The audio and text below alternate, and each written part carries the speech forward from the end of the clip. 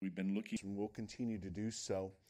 We're going to continue through resource number 3, a courageous spirit. I remind you that this is for 10 weeks. We'll be looking at this thought on doing decisions right, making right biblical, God-focused decisions that honor and please Him. We look first of all at a sober mind, a resource that is needed. And in these first 5 weeks of this 10-week series, we're going to be looking at the resources, the tools, the things that we'll need to access throughout the decision-making process. And the first resource we said was a sober mind, a serious mind. We said as we looked at us being at that sober mind, we said that we are decisional and we depend upon God for the next steps. God knows what next steps I need to take. God knows what direction I ought to go. And as a child of God, I need to have a serious mind or a sober mind when it comes to decisions, looking circumspectly at all the different angles, all the different things, and making sure that I am making a decision that is focused and dependent upon God and His leading. Oh, how important that is, that we have a serious mind when it comes to decisions. Some people take decisions so lightly. It's just a trivial thing. However, when it comes to a decision that God puts before us, God wants us to make it with a mind that is focused and is ready for the decision that He has for us. Secondly, and last week, we mentioned a pure heart. A pure heart. And we gave a couple of formulas as we thought about a pure heart and how it is important to have a pure heart through the decision-making process. We gave this first formula that emotions, what I feel, how I am at this moment, plus desires, what I want, plus logic. And let me just make this very clear. I'm not against logic. I think part of a serious mind is looking and making sure that we are prepared for the decision that God is leading us to. However, if all we are doing is preparing and all we are doing is focusing on all the logic, all the numbers, and we take God completely out of the equation, then we can come to a point in which we do what is next and make a best guess. And that's so often how the world looks at it. We use the world will use the emotions, their desires, what they want, and the logic that they reason themselves with to add to that a best guess. And often that equals to what? A wrong decision. A decision that does not lead to where God desires and wants. It equals to something that is wrong. And as a Christian, as children of God, there are times where God leads us a direction that defies logic, that defies the numbers. It doesn't make sense. However, it's God's step. And as God chooses to order our steps, as we'll see in just a moment, God truly gives clarity for that, and He truly leads in a right way. And so we said emotions plus desires plus logic plus best guess equal many times wrong decisions. However, when we look at God's formula of wisdom, which remember, we define that as truth, reality, or understanding, plus purpose, plus obedience, it equals a right decision. Ultimately, it comes down to, are we making a decision that is right according to what God wants, or are we making a decision wrong in disobedience to what God has shown us? And we said that a pure heart can be decontaminated by doing what? By confessing sin, by confessing and forsaking that sin, by agreeing with God completely and utterly, God, I have done wrong, please forgive me, and confessing that known sin that the Holy Spirit shows and brings to our heart. And then secondly, by cleansing our heart with the Word of God. The Word of God cleanses the fog or the the lens of our heart, if we can put it that way. My grandmother lived in northwest Ohio, in a very flat area of Ohio, a lot of farmland. And I remember one year, I think it was my first or second year in seminary, if I remember correctly, that I was going to visit her for just a day or two on my way back to Bible college after Christmas break. And as I was driving up, there was a snow and ice in that order storm. There was a little bit of ice that was already on the ground and a lot of snow. I'm talking like 10 or 12 inches of snow came down, and then on top of that was about 2 or 3 inches of ice. It was just incredibly treacherous driving.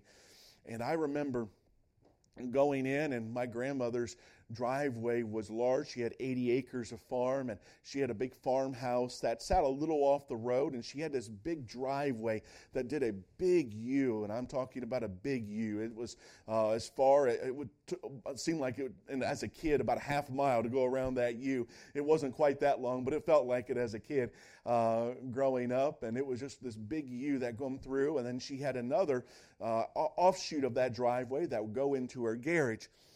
My grandmother learned to park her car in the garage. I didn't have that leisure or ability, since it was a single car garage, visiting my grandmother. And so I remember pulling onto her driveway, and it was nothing. It looked just as beautiful as as snow just kind of sprayed in place with hairspray or something that's just completely tacked in place. And it was tacked in place with lots and lots of ice. And as soon as my car hit that ice, I skated literally all the way into the middle of her garden until I hit a small spot. My car sunk down, and I was there. I wasn't going anywhere. I was stuck. And I remember getting out of that car and taking my suitcase and literally just giving it a light shove, and it skated all the way across her front garden, all the way to her porch, and I ended up getting on my hands and knees, crawling across the ice and the snow just to get to her porch so I could get inside. It was that treacherous. But my grandmother learned to park her car in the garage. Here, we use what? Our garage for what? More storage. We use it for all these different things. We don't park our cars in the garage because we don't get a lot of snow. We don't get a lot of ice. However, when we do, and that windscreen is all fogged up, it makes it hard to see, is it not? You have to go out in the winter and you have to scrape it, or if you do like I do sometimes, you have a little bit of about a pound coin size hole in your windscreen, and you're looking through that. I can see, I can make it, and you can navigate down the road, and you're trying to not hit anything, looking through that little tiny hole. And if we have a heart that is fogged or that is covered with sin and with worldly thoughts, what does it do? It fogs our heart. And there might be one clear spot, but we're trying to navigate decisions. We're trying to navigate all these areas of life, looking through just a small hole of clarity in the windscreen of our heart. We're not going to get the decision right. We're going to have difficulties. We're going to have troubles. We're not going to see all that God wants us to see.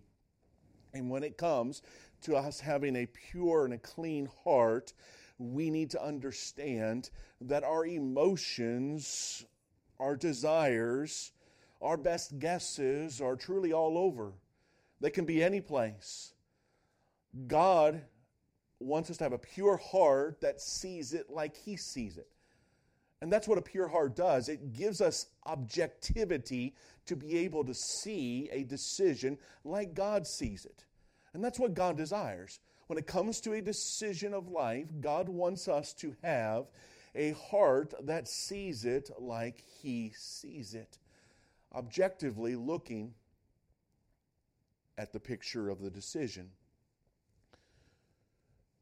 Tonight we're going to transition into this third resource.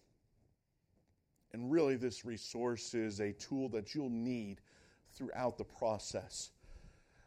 It's near to a process of decision-making, but it's a resource that you're going to need throughout the decision-making process. And that is a courageous spirit. A courageous spirit. Take your Bibles, if you would, and go to Joshua chapter 1 with me. In Joshua chapter 1, we see Joshua entering a time in which there is about to be a major change in his life. Prior to Joshua chapter 1, Joshua was Moses' helper. He was Moses' servant. He followed Moses. He was truly there to help and to guide and to assist Moses, as it were. He was not leading the whole nation of Israel up until Joshua chapter 1. Now in Joshua chapter 1, he's leading the whole nation of Israel. He's always been the servant. He's always been the one helping Moses. But now he is leading them into a land that he has never been but to survey. He was there to survey with the 12 spies that were sent to survey the promised land. He and Caleb came back with a good report saying, let's go up. We can defeat the giants of the land. But besides that survey of looking at the future promised land years before, he had never been. Now he's leading hundreds, thousands, yea, millions of people into a land that he has never been. Against giants that he's never fought. There's a lot of unknowns here. A lot of new territory. There's a lot to be uneasy about. And notice what the Bible tells us in Joshua chapter 1, verse number 1. Now after the death of Moses, the servant of the Lord, it came to pass that the Lord spake unto Joshua the son of Nun, Moses' minister, saying, Moses, my servant, is dead. Now therefore arise, go over this Jordan, thou and all this people, unto the land which I do give to them, even to the children of Israel. Every place that the sole of your foot shall tread upon, that have I given unto you. As I said unto Moses, from the wilderness and this Lebanon, even unto the great river, the river Euphrates, all the land of the Hittites, and unto the great sea toward the going down of the sun, shall be your coast. There shall not any man be able to stand before thee all the days of thy life. And then notice this, as I was with Moses, so will I be with thee. I will not fail thee, nor forsake thee. God here is comforting comforting Joshua. He is helping him to deal with something in which he struggled with. What did he struggle with? He struggled with fear. There are others in the Bible that struggled with fear. Timothy was one that struggled with fear. Even that great missionary Paul, whom we speak so much about, struggled with fear. We are speaking through the book of Corinthians, 1 Corinthians, and as he came into that ministry or came into Corinth, he was fearful. He had gone through so much persecution, and there was a time in which God would give him about 18 months of rest before, God would send him on. But it would take some assurance of the Lord for him to even get back into full-time ministry in Corinth because of fear. There are many in the Bible that struggled with fear. And God deals with Joshua's fear here in this portion of Scripture. Notice how God deals with this fear. Look at what the Bible says in verse number 6 with me. Be strong and of a good courage. We'll come back to this. For unto this people shalt thou divide for inheritance the land, which I swear unto their fathers to give them. Only be thou strong and very courageous, that thou mayest observe to do according to all the law, which Moses my servant commanded thee. Turn not from it to the right hand or to the left, that thou mayest prosper whithersoever thou goest. This book of the law shall not depart out of thy mouth, but thou shalt meditate therein day and night, that thou mayest observe to do according to all that is written therein. For then thou shalt make thy way prosperous, and then thou shalt have good success. God was giving him a principle, a promise, saying, if you follow me, you will have good success. What a blessing. What a promise. This doesn't always equal out to prosperity the way that many false teachers are speaking of today, where suddenly if you send in this money for a prayer handkerchief and you get it back and suddenly your life is going to be changed and suddenly you'll be blessed. That's not how God works. But when God does see us follow Him and give obedience, often God does give blessings along with that, and He does bring good success, even if it's success God's way. And I'll define that in a moment. Notice how Joshua says, "Have not I commanded thee?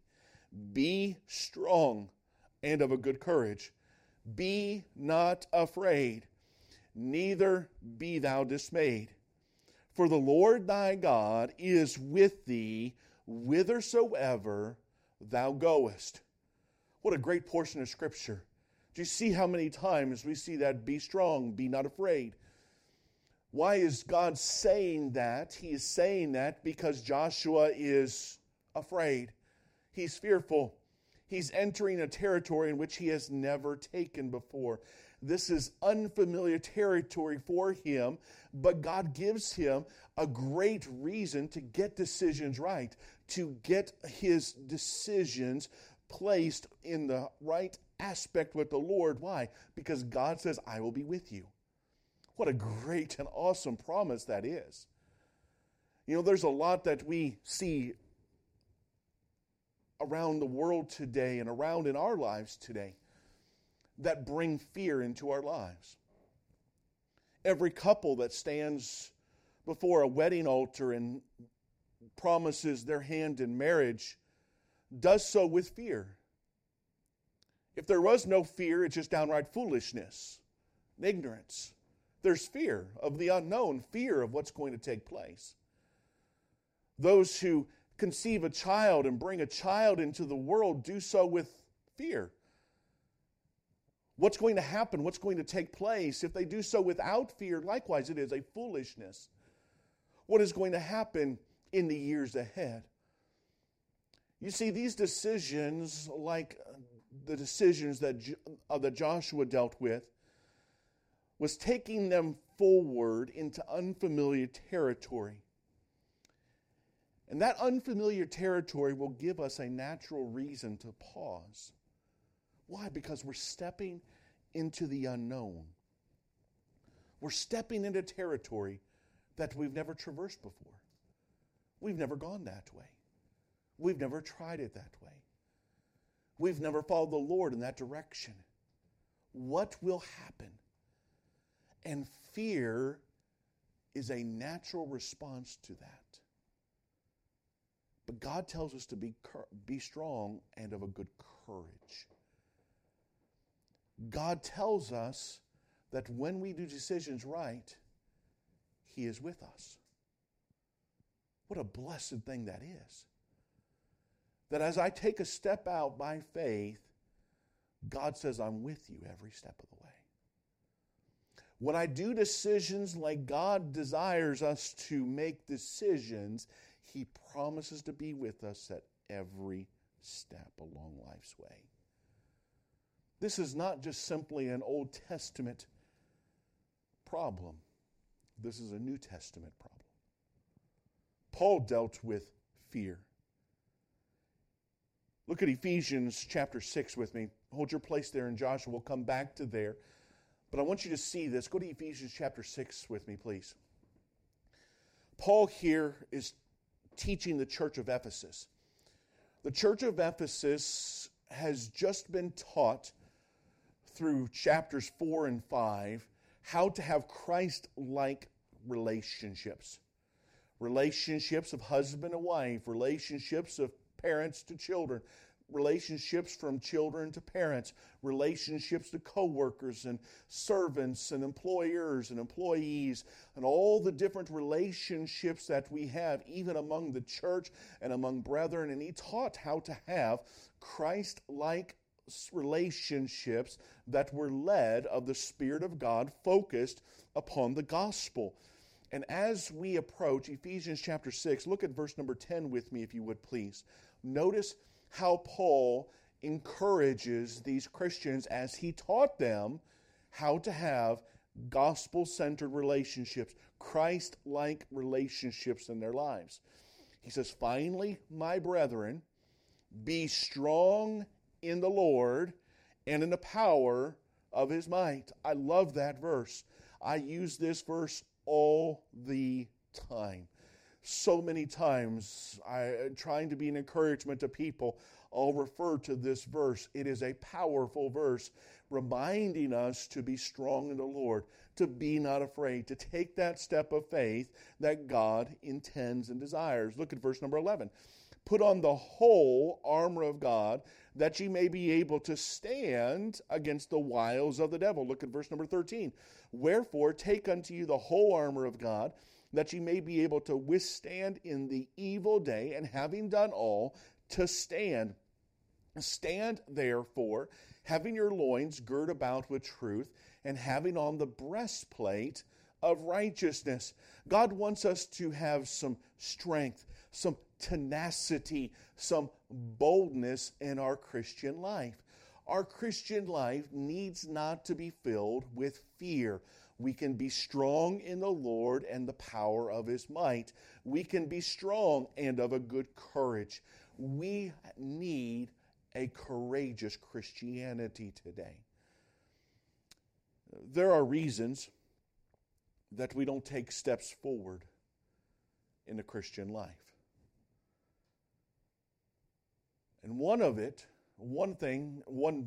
reason why so often many Christians do not take steps forward is that we are afraid of successful steps. As we think about all the things that could go wrong, but we also, many times as Christians, are wondering about what if things do go right? What if things go in a direction in which I don't think I'm prepared for?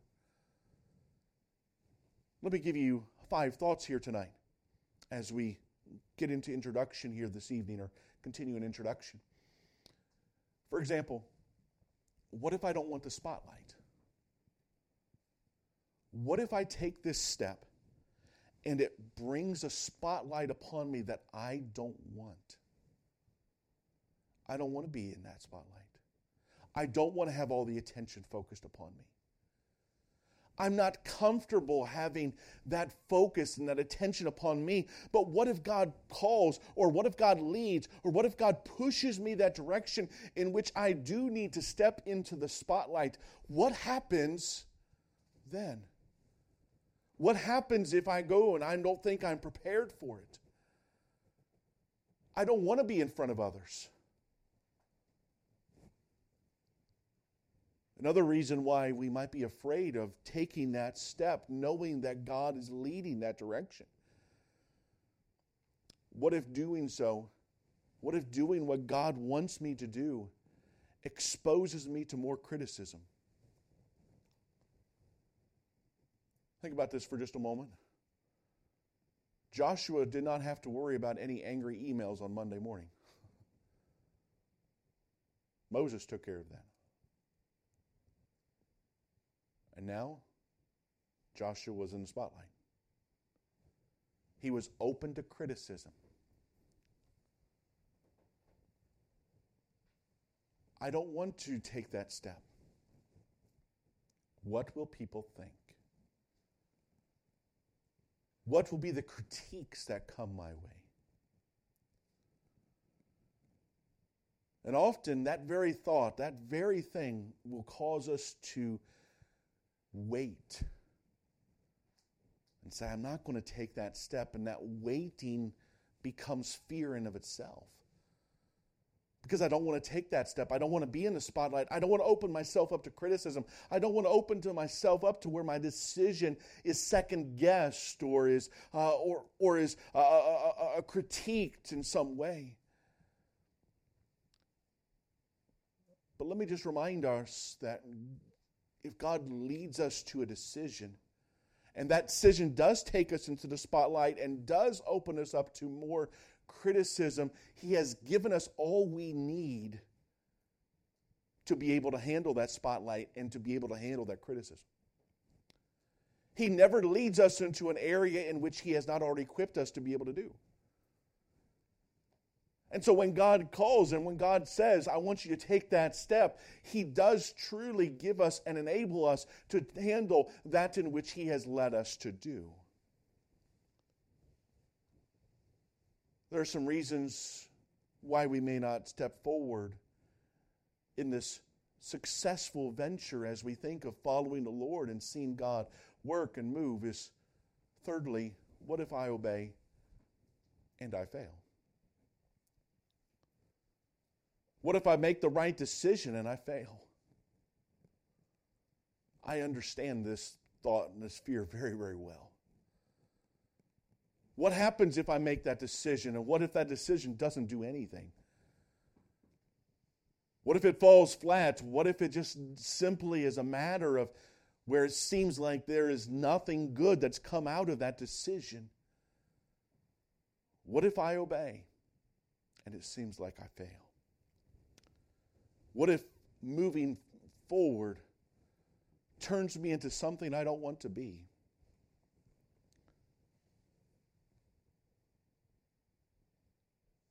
Many Christians are paralyzed by that very thing. Are fearful about taking that step because, after all, I'm comfortable where I am.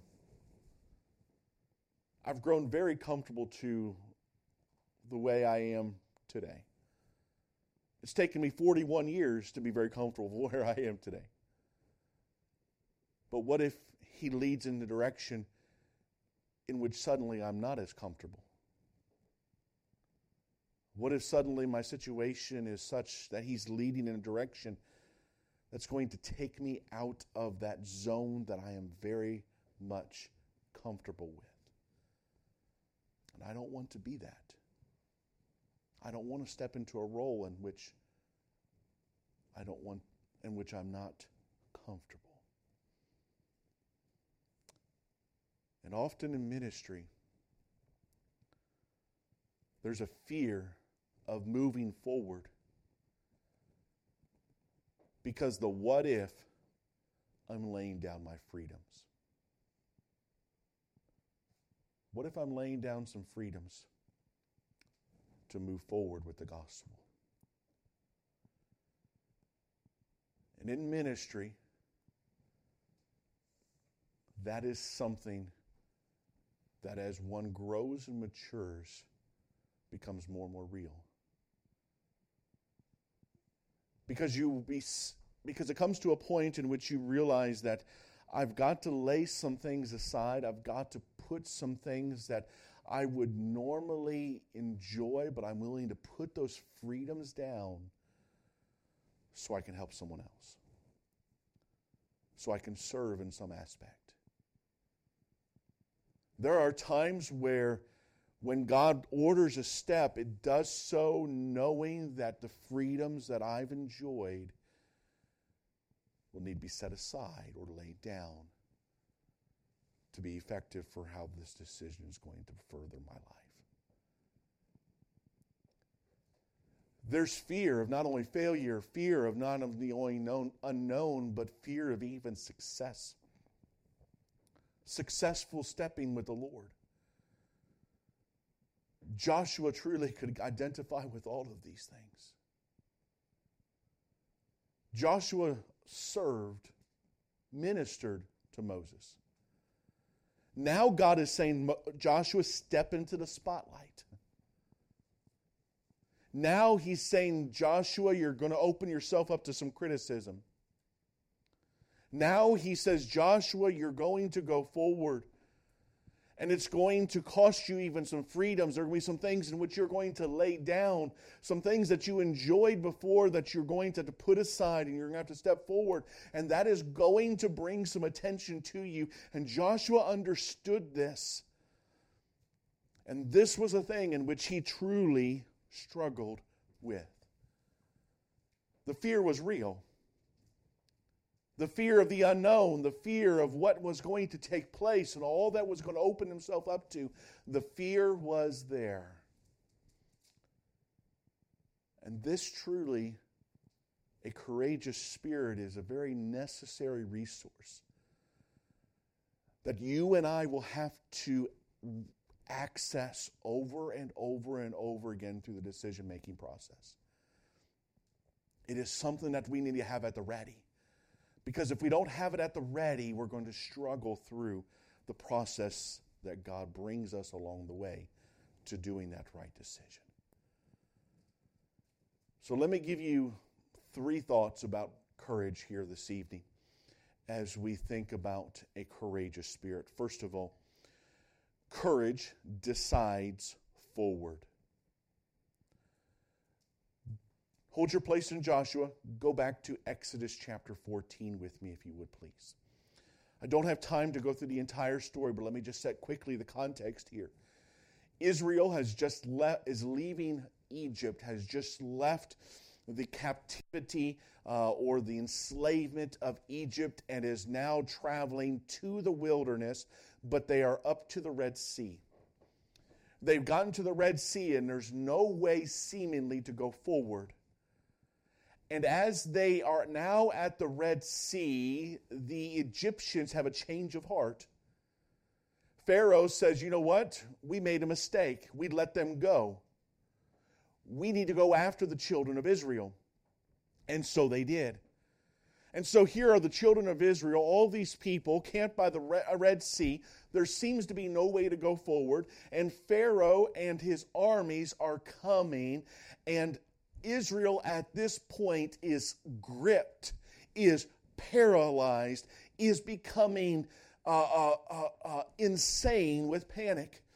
Panic is just simply overwhelming them, and they are beside themselves at the situation at hand. Notice what the Bible says in Exodus 14, verse number 10. And when Pharaoh drew nigh, the children of Israel lifted up their eyes, and behold, the Egyptians marched after them. And they were sore afraid. And the children of Israel cried out unto the Lord. And they said unto Moses, because there were no graves in Egypt, hast thou taken us away to die in the wilderness? Wherefore hast thou dealt with us to carry us out of Egypt? Is not this the word that we did tell thee in Egypt, saying, let us alone that we may serve the Egyptians? Poor Moses here. Oh, my soul. Picture Moses here, if you would. He's doing exactly what God wants him to do. He's there by the Red Sea. The Egyptians are coming, and the Israelites start crying out, we told you this was going to happen. There wasn't a cemetery in Egypt for us to be buried in. How are you going to have us buried in this wilderness by the Red Sea? They said, didn't we tell you this was going to happen, you loser? Why in the world did you bring us out all this way just for us to die by the Red Sea? We told you this was going to happen. They were out of their minds with panic and fear. Notice what they continue. For it had been better for us to serve the Egyptians than that we should die in the wilderness. And Moses said unto the people, fear ye not. Stand still. This wasn't exactly good advice here, to stand still, especially when God was telling them to go forward. And see the salvation of the Lord, which he will show to you today. For the Egyptians whom ye have seen today, ye shall see them again no more forever. The Lord shall fight for you, and ye shall hold your peace. I love how God puts this here. He gives them their conversation very, very humorously. Moses is seeing this panic, fearful conversation towards them. Look, what are we going to do? You brought us out here. We're just going to die. We told you this was going to happen. What does Moses say? He says, God's going to take care of this. You don't need to be afraid. He does give them some bad advice to stand still, but notice that he says, the Lord's going to fight, the Lord's going to take care of this, and ye shall hold your peace. In the Hebrew, that means just shut up. Just quit talking. Just be quiet now. God's going to take care of this. Their fear was completely irrational, and yet they were stricken with it. God led them there. Was God going to lead them there to die, telling them that He was going to take them to the promised land? Of course not. Their fear was irrational on every front, and yet they were stricken with it. Now look at verse number 15 with me, please. And the Lord said unto Moses, wherefore criest thou unto me? God's like, what's the problem? Why is everyone so fearful? I told you I'm going to keep you safe. I told you I'm going to bring you to the promised land. Have I broken my word before? Everything's going to be okay. Don't need to cry unto me. Speak unto the children of Israel that they go forward. Wait a minute. There's no boats. There's no bridge. The Red Sea is a complete body of water. And God says, what's the problem, Moses? Go. Go forward. Why are you standing still? But is that not how we often act? Is that not how we are in the decision-making process? We stand still until everything is in its place. We do this upon even some basic steps of faith that God leads us to. God wants to direct our steps. God wants to lead our steps. A step indicates movement forward. Courage takes us forward. It moves us forward. But the tendency in which we are so prone to is to wait until everything is fully set. I know exactly what's going to happen 10 steps from now. I know what's going to happen 20 steps from now. I know what's going to happen 100 steps from now. I want to see it all mapped out. And God just simply says, go. Take that step. Go forward. You see the truth. You see what needs to be done. And God says, just move. Take that step. You see, it's not mine to direct my step. It's mine to step. And it's God's to direct my step. What do I mean by that? All my boys, when they were young, Samuel's age and even younger, going to a park and playing on the playground, they would see the kids slide down the slides and going across all the different play equipment and such. And inevitably, in order to get up to the slide, there's ladders. There's something that they've got to climb up to do. And often, I think every one of my boys did this at some stage where they would get to the ladder, they would climb up the ladder, and they could see each step of the way, all the way up, and then they get to the top of the ladder, top of the slide, and suddenly they start looking way down and they say, no, this isn't for me. And they decide to come back down and they decide to go back down the ladder. To them, it looks like they're way hundreds of feet in the air, but really they're eye level or lower to me. They're not very far up. But they hesitate. And they decide they're going to come back down and they begin to come back down the ladder. But being one of the first times they've been on a ladder like that, they do this. They take that step and their foot's just all over because they can't see the step that they need to take. And they're holding on. I'm standing right there, right behind them. I know nothing's going to happen if they go down the slide. I know they're going to have fun. But now that they want to come back down the ladder, I know the next step that they need to take, but they can't see it, and they are just hanging for their life, paralyzed for their fear that they're going to fall all these hundreds of feet down to the ground, and it's going to be terminal. But I see it. And I think I've done this with all of my boys. I take their foot, and I guide it to that step. And I assure them, take it. Take that step. I'm guiding it. I'm directing it. You're right there. They could be just an inch above the step, but to them it could be a mile because they don't see it. And I'm saying just take that step.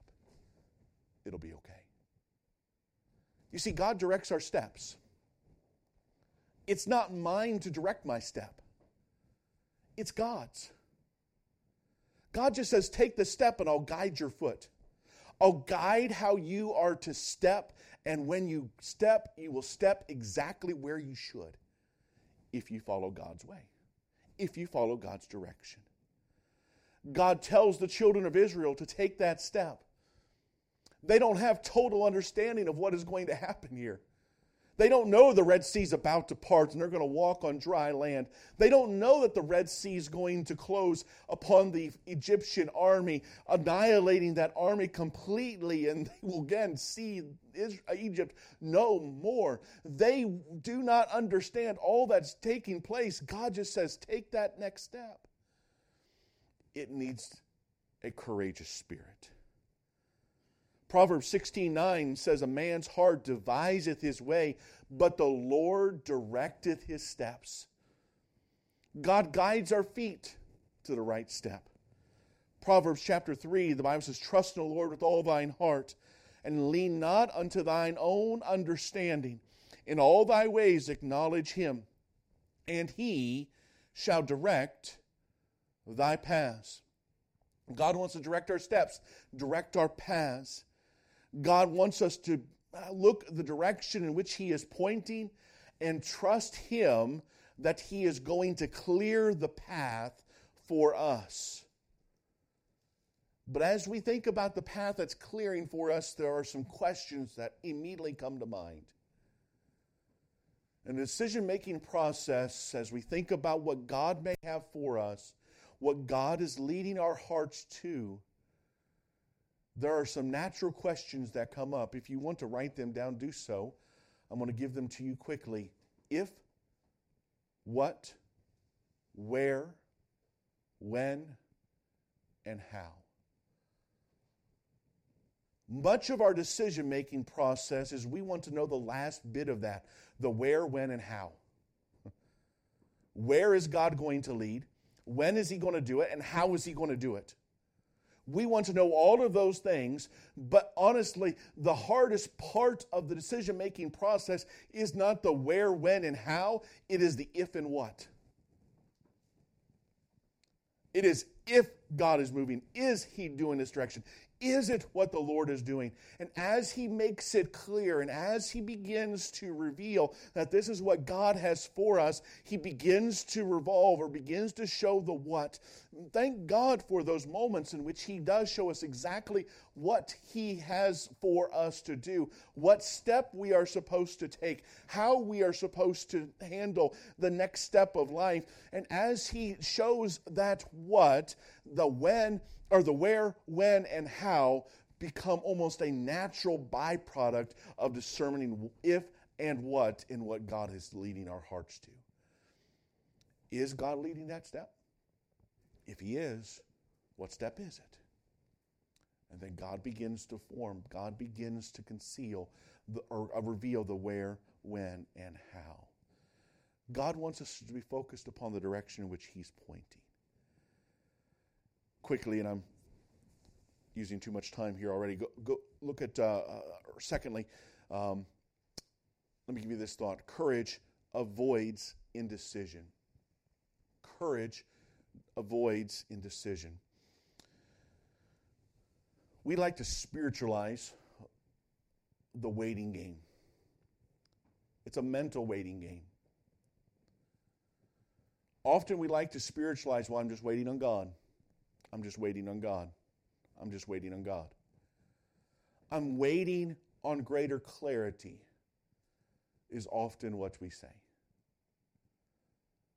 Again, going back to the if and what. Is God leading? Is God directing? What is He leading to? The Bible teaches us that God wants us to go forward. And if we're not careful, we can use this waiting mentality to actually step into disobedience. We can actually come to a waiting point where God clearly convicts our conscience that this is exactly the step that He has for us. The what has been shown, that is the step that He has shown. But we are determined to wait upon the clarity or upon what we deem that God would desire for us to do. And if we're not careful, we can go into disobedience with this area. Example, if the children of Israel, when God said go forward, if they were to say, no, God, we're not going forward, we're going back, that would have been disobedience. Because they didn't go forward like God told them to. God gave them clearly the what, and they chose to disobey. Now, times when God gives us the clarity to go forward, and we have that clarity, I'm not talking about a time in which we're determining if God is wanting us to take that step or if He's wanting us to go into that moment, but it becomes almost a time in which we decide to become indecisive in our action, and we passively enter into disobedience. It's not a direct, I'm just turning away, but rather it's, I'm not going to obey when God says to obey. God says to obey. I've seen it. It's clear.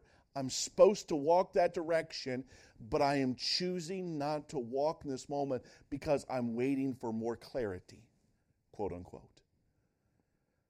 What is that? That is passively disobeying. That is disobedience towards God because God is clearly saying, yes, go forward, and we choose not to do so. You see, not deciding is a decision. Let me say it this way. It's a little wordy, but I think it drives home the point even more. Deciding not to decide is a decision.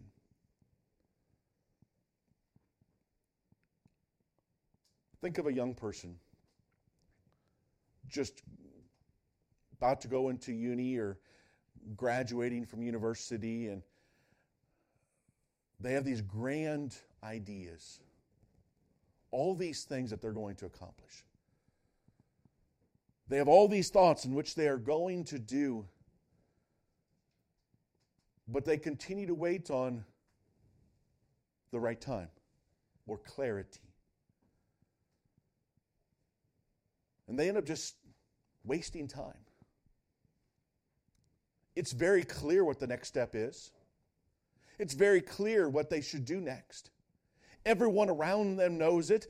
It is very clear to them. They talk about it. They understand that it is what God desires, but they choose to do what? Just to waste time. Just to sit in the valley of indecision. And that is a moment in which sinfulness kicks in or disobedience kicks in because they simply kick that idea further down the road, choosing to choosing to be indecisive at that moment, waiting for the decision to suddenly make itself. But if you're waiting to make a decision, you are making a decision to wait. Not deciding is still a decision. How important it is that when God tells us to go forward, that we do. Psalms 37:23 says, the steps of a good man are ordered by the Lord. And notice, and He delighteth in His way. The steps indicate movement. You don't stand still and step. You move in a step. The steps of a good man going forward. Courage is willing to make a decision. 2 Timothy chapter 1. I want you to see this here quickly with me. The Bible, as Paul encouraged Timothy about the fearfulness of a sound mind and of making sure that he is going forward with what God has for him. In 2 Timothy chapter 1, look at verse number 6 with me. Wherefore I put thee in remembrance that thou stir up the gift of God, which is in thee by the putting on of my hands. For God hath not given us the spirit of fear, but of power and of love and of sound mind. Be not thou therefore ashamed of the testimony of our Lord, nor of me his prisoner, but be thou partaker of the afflictions of the gospel according to the power of God, who has saved us and called us with an holy calling, not according to his works, but according to his own purpose and grace, which was given us in Christ Jesus before the world began, but is now made manifest by the appearing of our Savior Jesus Christ. Go down to verse number 12 with me. Notice how Paul states, he's encouraging Timothy, step forward, continue with the gospel, continue telling others the good news. It is evident, it is clear, and notice how Paul continues, for I know whom I have believed, and am persuaded that the Lord is able to keep that which is committed unto me against that day. God is encouraging, Paul is encouraging Timothy here to have directional movement, to have movement that is going further with the ministry that God has called him. And employing courage in our life indicates and causes a movement forward. God encourages us to have courage when it comes to a decision. Thirdly, and lastly this evening, courage confronts its enemies. Courage confronts its enemies. What is its enemies? Go back to Joshua 1. I've told you to keep your finger there. Go back to it and we'll end with this thought here tonight. Courage is willing to look at its enemies and is willing to confront them, even in the face of fear. Notice how God teaches Joshua here in verse number 6. Be strong and of a good courage. What is the enemy of strength? It's quite simply an apathy. I don't care. I don't care what's supposed to happen. It's not on me. Doesn't matter at the moment. I don't care about that right now. God teaches us to be strong. To look at the moment and say, this is the truth, this is what God has for me, and this is a step in which I ought to be strong in, that I ought to step forward in. Apathy fights that, and courage is willing to take that enemy of apathy and saying, you know what, there is a cause, there is a reason, there is a purpose for what God has for, and I am willing to be strong. I am willing to go forward knowing that God is with me. Secondly, is fear. We've spoken of that. The Bible says, be strong and of a good courage. Of a good courage. The natural enemy of courage is fear. Fear of, I don't want to do this. I don't like how this looks at this moment. There's a company that has gone out of business. I believe we're all familiar with it, Toys R Us. Remember the theme song? I don't want to grow up. I don't want to. I want to stay a kid. I want to enjoy all the toys and all the things that that one has. Why? I don't want to. I don't want to step into the role of an adulthood. I don't want to step into the role of having to pay bills. I don't want to step into the role of having to deal with insurance claims and go all through all the things that adulthood deals. I would rather have that moment of that childhood in which I can enjoy being cared for by my mom, enjoy the provision that my dad gives, enjoy just being able to rest on my laurels, to rest on our blessed assurances, and just stay where we are. I don't have to ever venture out. I don't have to do anything further. I'm comfortable wherein. I don't want to do that, and we give ourselves in to that fearfulness. And God teaches us so often to be strong and of a good courage. Take those steps. Go forward how God desires, and watch God work. Watch how God leads and directs through the way. Quickly, and I'm leaving so much out, but we need to end here tonight. Time is not my ally this evening, as normal for some reason. I don't know why that is. Look at verse number 8 with me, please, if you would. Quickly. This book of the law shall not depart out of thy mouth, but thou shalt meditate therein day and night. The enemy of knowing the book of the law, knowing God's word, and meditating in God's word is quite simply ignorance. Ignorance. God's people are being destroyed by ignorance. We don't know the Word of God. We take what we want out of the Word of God. We apply our own context, and we herald forth a trivial thing, making it a doctrine instead of a preference, making it an issue out of what God never intends to be an issue.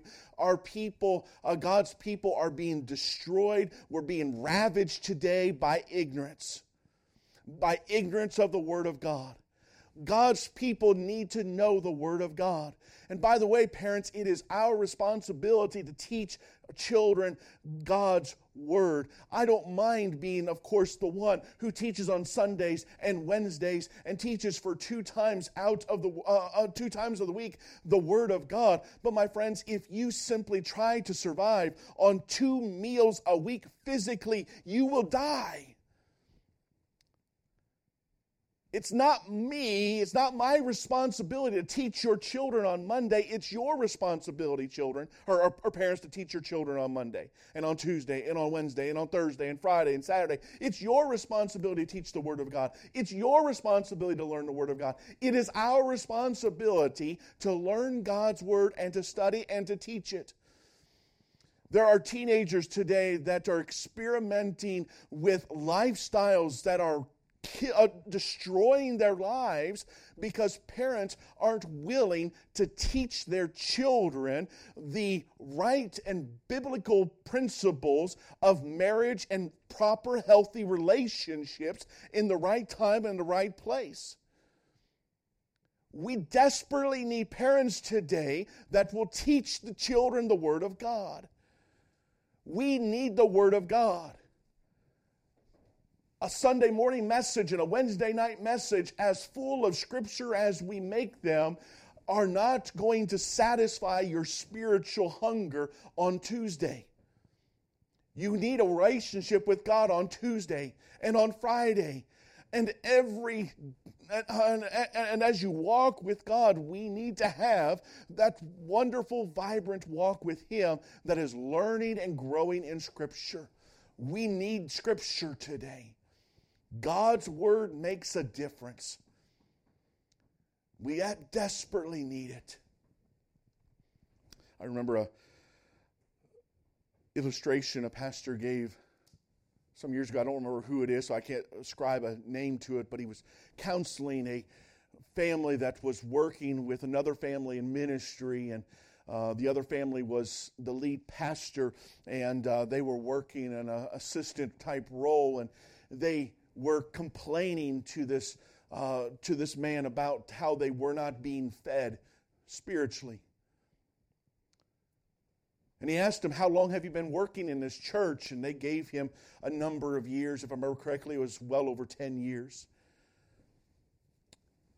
And he said, let me ask you a question here. He says, do you have children? Oh, yeah, we have children. What are their ages? All were in teenage years. And I said, okay. Do you still bottle feed your teenagers? What? No. I don't bottle feed my teenagers. They're teenagers. What do they eat? Well, you know what they eat. Pizza, crisp, Doritos, popcorn, all the wonderful healthy stuff teenagers like to have. You don't feed them with a bottle? You don't put the food in their mouth? No, they feed themselves. Why is that? Well, they've grown up. They've learned how to feed themselves. And as they said it, the light bulb went on. They were complaining about not being fed spiritually on Sunday when God says you've been in ministry serving and you've never learned to feed yourself. God's given us His Word. We have no excuse to be ignorant of it. None. God has given us His Word, and God teaches us that when we choose to follow His Word, God promises to give good success. Notice how Joshua continues, that thou mayest observe to do according to all that is written therein. Fourthly, the enemy of courage is rebellion.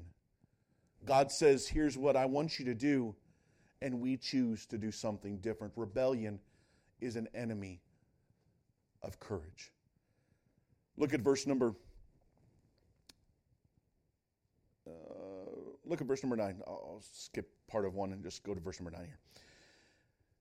Notice it says, have not I commanded thee, be strong and of good courage. Be not afraid. Notice this word, neither be thou dismayed. That word dismayed there literally means to be knocked down or flattened.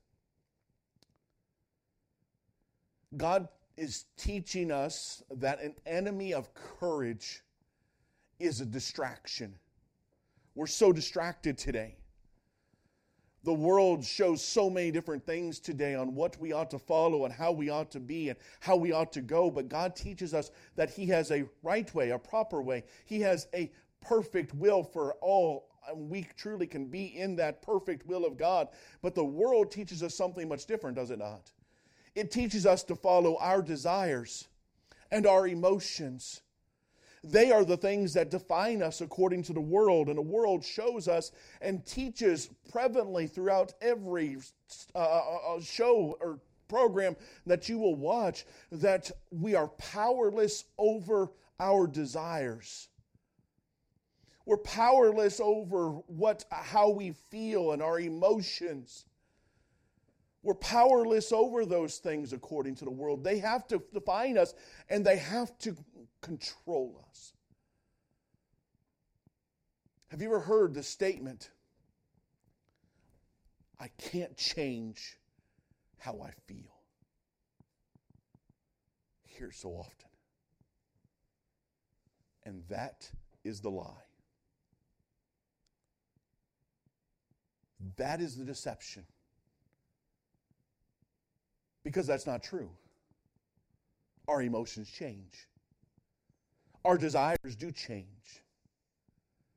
And if you allow your emotions and your desires to define you and to direct your life, it will tear you to shreds like a strimmer going at a piece of grass. As that blade comes and rips apart that blade of grass, that's exactly what our emotions and our desires, if we allow them to control us, will do to our lives. It will rip us to shreds, leaving us destroyed and empty and broken. It is not what God desires. God tells us and teaches us to take charge of our desires, to take charge of our emotions, to take control over our emotions and what we desire or want to do. In 2 Corinthians chapter 10, closing this, don't you have to turn there, it'll be on the screens. Notice what Paul says, casting down imaginations. Imagining how I feel, imagining what I want, what I desire, my emotions of the moment, and every high thing that exalteth against itself, against what? The knowledge of God, and bringing into captivity every thought to the obedience of Christ. God teaches us that we are to take control of those emotions, of those desires, and bring them into the knowledge of Christ. And if they do not compare to what God's desires are, what God desires us to follow and to be at that moment, God says, bring it into captivity to the obedience of Christ. In other words, don't let your thoughts, don't let your emotions and your desires control you, but rather allow the Word of God to control your life. Allow God to direct your step. Allow Him to truly to lead and direct. Why? Because we have the capacity to be courageous in the step that God has led us to. God will not tell us to do something that He does not given us the capacity to do. He told Joshua, be strong and of good courage. Be not afraid. Go forward. God would not tell us to do something that we do not have the capacity to do. We tonight have the God-given capacity to be courageous. We need a courageous spirit. As we think about decisions, it will demand courage. May I encourage you that God's given you the capacity for it. You can follow God. You can follow His Word. You can do decisions right because He's given you the capacity for a courageous spirit to go forward.